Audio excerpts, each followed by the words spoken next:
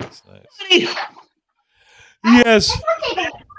If you're like me, then you're no doubt a big fan of this podcast, the Pope on Film, America's podcast, really. I mean, who isn't a big fan? But only real fans of the show, true hardcore fans, would know two things about us, two fundamental and totally real facts about the both of us, America's hottest podcasting couple, Bunny and Steve. First and foremost, the first not made up on the spot, totally real fact about you, Bunny, is that when you are not recording the podcast, you manually masturbate caged animals at zoos for artificial insemination, which I think is very honorable of you. Yes. So, Bunny, how did you get started in this profession? It was my deep devotion and admiration of actor Raymond Milland. Nice. And I wanted to follow in his footsteps. I thought I could become an actor the way he did, by starting where he started, by masturbating horses. Like the Muppet movie. Where are you headed? I'm going to Bombay, India to become a movie star. Yeah. So you don't go to Bombay, you go where we're going, Hollywood. Yeah, sure. If you want to do it the easy way. So that's how I broke into the animal masturbation field, because I thought it would lead to an acting career. Nice. Let me tell you, you got to charge extra for ducks. Okay? Have you ever masturbated a duck? Well, not this year because of COVID restrictions, obviously, but, you know? Oh, okay. Yeah, I gotcha. Yeah. I'm out. Okay. And the second thing that you would know about me is that I'm a lover of history. I love it. But I'm also a storyteller. So what I like to do is I like to take a story from the history books, maybe one that people don't know too well, and reword it via my own unique razzmatazz. And that's what this is, another educationally uneducational installment of Steve's Historic Approximations!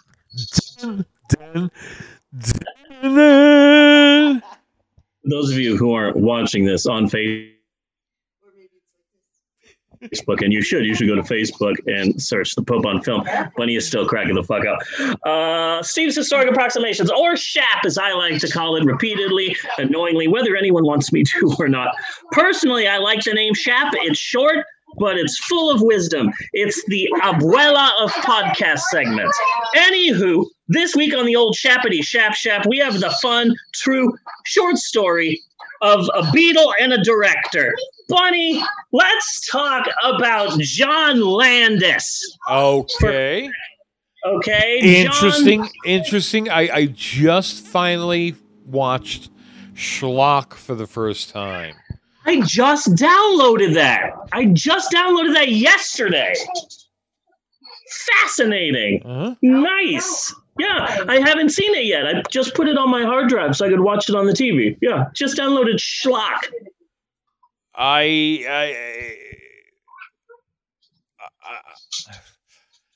It's not good. But Fun it's fact not about that bad. movie.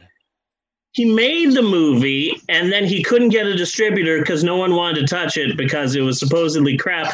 But then, like, the movie was getting passed around to places, and then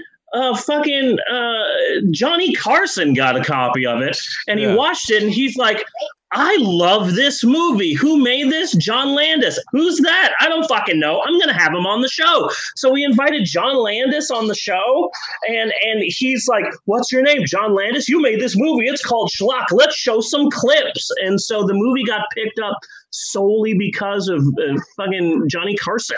Yeah. Of all people. Johnny Carson started John Landis's career. That's freaking weird. Yeah. Some parts were really pretty funny. and some parts were really interesting. I mean, the ape sat down and played a piano. That's I find that funny, but then other parts were just bad. Yeah. It reminds it sounds like that what the way you're describing it reminds me of King Kung Fu. King Kung Fu. Okay. Yes, it's about a gorilla that knows Kung Fu that terrorizes the city of Wichita, Kansas. There's like an entire musical number about how great Wichita, Kansas is. and then there's like the army guy the entire time is doing a really bad John Wayne impression. And it's the stupidest movie that I would occasionally see some UHF station when I was a kid. And I haven't seen it since I was like 12. Yeah. But that's what schlock sounds like to me, is just someone remade this is King Kung Fu before King Kung Fu was King Kung Fu. There's kind of a plot, and the plot is sort of a wraparound. The story is kind of made of a bunch of strung up bits. Yeah. Basically, some of the bits are really funny. Some of them really suck, like the Groove Tube, frankly. Yeah, I downloaded it because I figured I'd like it because it seems to be a parody of those type of movies, like I don't know, Mighty Joe Young, Mighty P. Kingman, fucking Trog. Yeah, Trog. Those sort of things. So yeah, how weird that you just downloaded that. That you just got it and I just got it. Yeah. And John Landis. Okay, so the legendary. So we're talking John Landis, the legendary director who made the Kentucky Fried Movie, Animal House, The Blues Brothers, then killed 3 people, and yet was still allowed to make Coming to America. Yes. How do you pull that off? How do you do that? How do you have a ridiculously successful directorial career, then you kill Vic Morrow and 2 underage Chinese children, and then still go on to make 3 Amigos? Yes. How the fuck do you do that? And if you don't mind me taking a moment here, go for it. But fuck calling John Landis a master of horror. Oh yeah, you just heard his catalog. It's all comedy. Yeah, yeah. I went looking. He made American Werewolf in London and The Twilight Zone, I guess, and that's what other horror chops does he have? Yeah, I went looking for a John Landis background, and I found one where he's like holding a skull, and it's like John Landis, the master of horror. I'm like, fuck you. Yeah. Fuck you with your master of horror shit. I imagine that in court, when the Twilight Zone movie accident happened, and Vic Morrow was decapitated in an accident along with 2 underage children whom he shouldn't have been using in the first place. Yeah. I imagine that in court, John Landis said, "Ladies and gentlemen of the jury, if you send me to jail, the world will forever be deprived of Tom Arnold's The Stupids, Sylvester Stallone's Oscar, and the Pulitzer Prize-winning genius of Blues Brothers 2000. And the jury said, wait, Sylvester Stallone's Oscar based on the 1967 French comedy of the same name? And then that was it. Like, they just let him. So what's a few decapitated Chinese children anyway? And they just let him walk. So John Landis, a lot of his films are homages. Yeah. Because John Landis loves movies, so a lot of his films are just like an expensive homage to movies that he likes. His first film, Schlock, is a tribute to monster movies, and it was distributed by our man Jack H. Harris. Yes. who released the original Blob, as well as one of my personal favorite worst movies of all time, APE, aka Attack of the Giant of the Horny Gorilla. Yes. So Schlock was a tribute. And Forrest Ackerman made an appearance. Yeah. Oh, yeah. So Schlock was a tribute to old school monster movies. The Kentucky Fried Movie was a tribute to subversive sketch comedy of the time, like National Lampoon and Monty Python and SNL. The Blues Brothers is essentially a musical. Yes.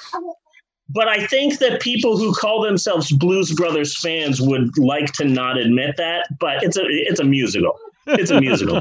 It's a musical. Dan Aykroyd and Eddie Murphy's film Trading Places is an 80s Wall Street version of The Prince of the Pauper.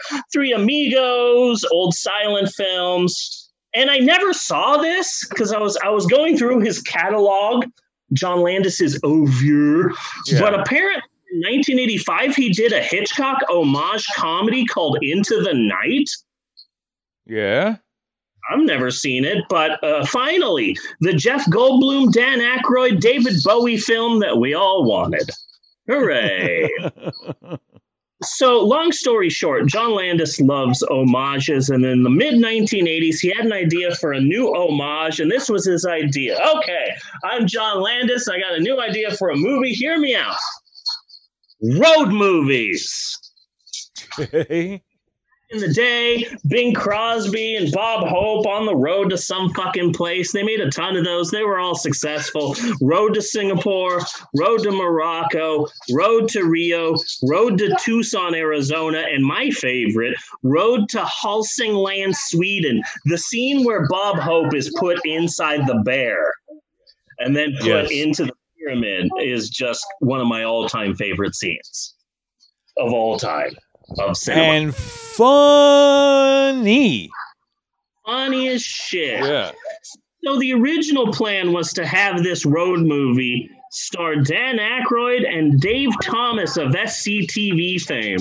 And as far as I can tell, it was like, Dave, you're a comedy master. We're so happy to have you on this movie. You're going to be great with Dan Aykroyd. And holy shit, we can get Chevy Chase? Really? He's free? Fuck you, Dave Thomas. We're getting Chevy Chase. No one knows who the fuck you are. We're getting Chevy Chase. So the movie in question is 1985's Spies Like Us. And I remember seeing it in theaters when I was a kid.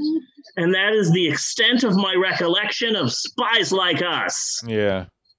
Hooray. I think it has the notable the footnote that I think this is the movie where Dan Aykroyd met Donna Dixon. Oh, yeah? I think so. Yeah. I think so. In my mind, the most memorable thing about Spies Like Us is the fact that Family Guy reenacted the entire movie in an episode.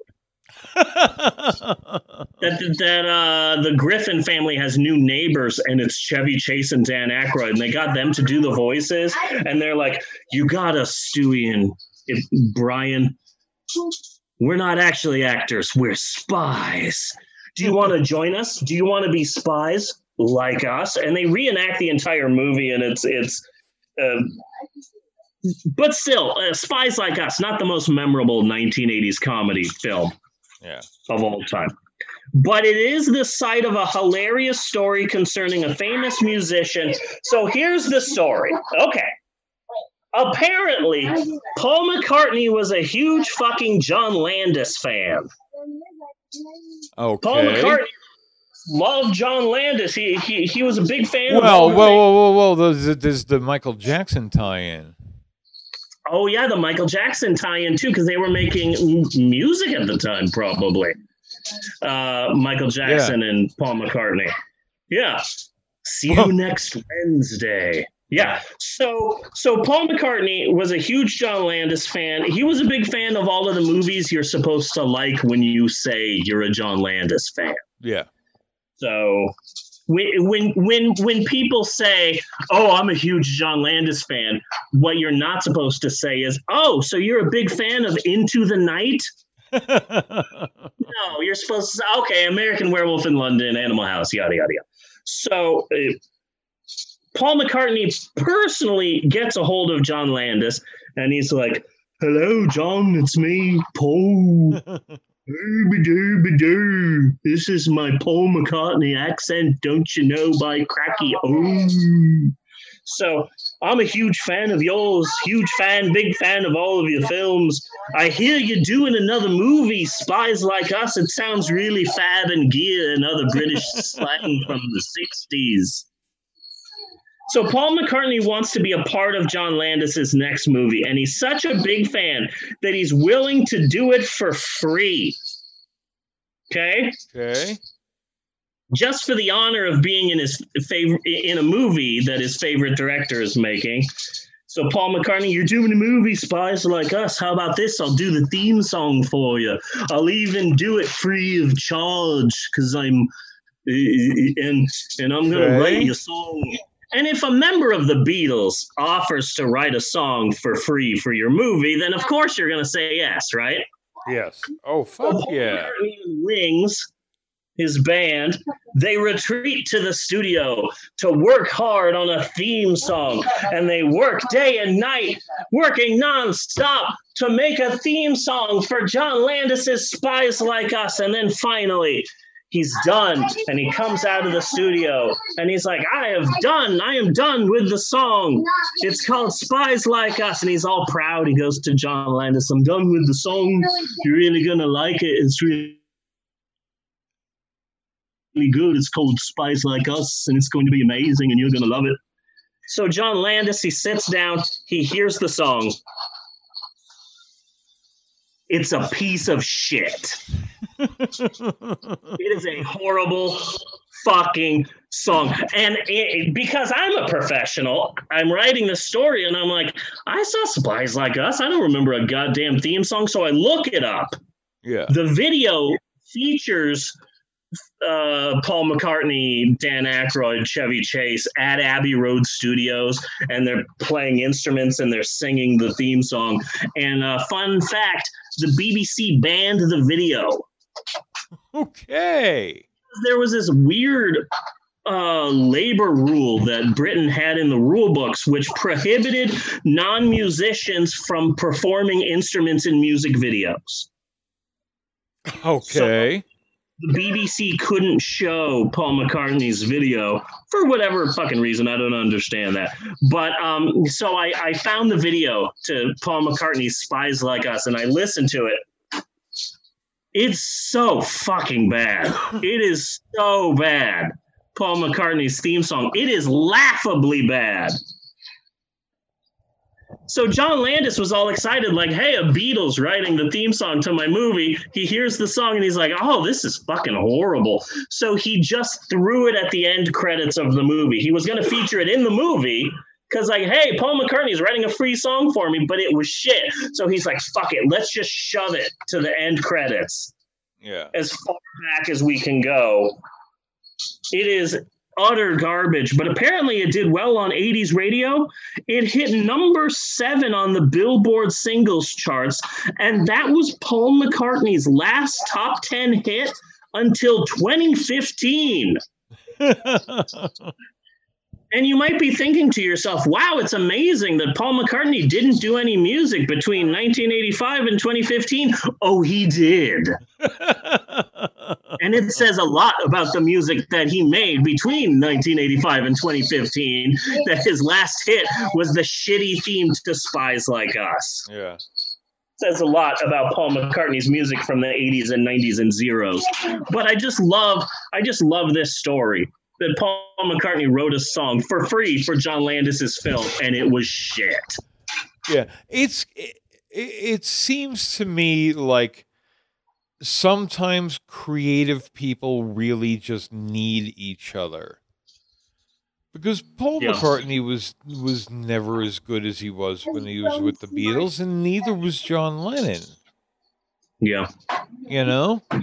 I mean, they did some interesting work after, but it was not nearly the same. Yeah. You know? Absolutely. 100%. And then if you see a band break up and like shoots away from the rest of them, Sting would be a good example. Somebody like yes. Well, when a band breaks up, to tie another episode to this episode, when a band breaks up, usually there's a Shawn Michaels and everyone else is a Marty Jannetty. Yes. Mm-hmm. Yeah. The what's the name of No Doubt? What's the name? No Doubt. No Doubt. What's her name? Space Shorts. Hold on, I'm getting there. Gwen Stefani. The Gwen Stefani. Okay. That's how I remembered her name, by singing Space Pants. My friend Gwen Stefani is wearing space shorts. How weird. The Gwen Stefani from No Doubt would want to beat up who Gwen Stefani is now. Yes. But Gwen Stefani was the Shawn Michaels, and the rest of the band are Marty Jannetty. Yes. Yes. Yeah. Exactly. Yeah. That usually happens. But Simon and Garfunkel, they went more the Beatles way. Yeah. But when the band stays together, they're all Shawn Michaels. Yeah. When they break up, there's one Shawn Michaels and the rest are Marty Jannetty. Yeah. Yeah, like the Police were a huge band, and then they break up, and it's like, I don't know what the fuck the bass player of the Police is doing. I know what Sting's doing. Sting is heading to Peru because he's writing music for a new musical called Kingdom of the Sun. I'm tying everything together. This is the Avengers Endgame episode of the Pope on Film. Yes. Everything's coming back. Yes. Very excited. Tying everything together. All the loose ends. This is the season finale. So are we going to get to where John Landis directed Wolf Cop? Possibly. Possibly. So that's it for the... I saw a great meme of... God damn it. What was that movie... What was that movie? And the guy is like future Kung Fury. I saw a great Kung Fury meme the other day. Yeah. And it was Kung Fury, and he's like, "What year is this?" And the post-apocalyptic woman says it's 2020, and Kung Fury says, "Huh, that explains the laser raptors." And it's like, thank you for bringing people to Kung Fury. Yes. People haven't talked about that film for quite some time. Tie in together everything. Everything. All the loose ends.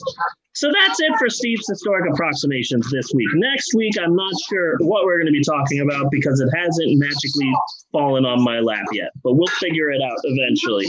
So join us next time for more educationally uneducational fun with Steve's Historic Approximations.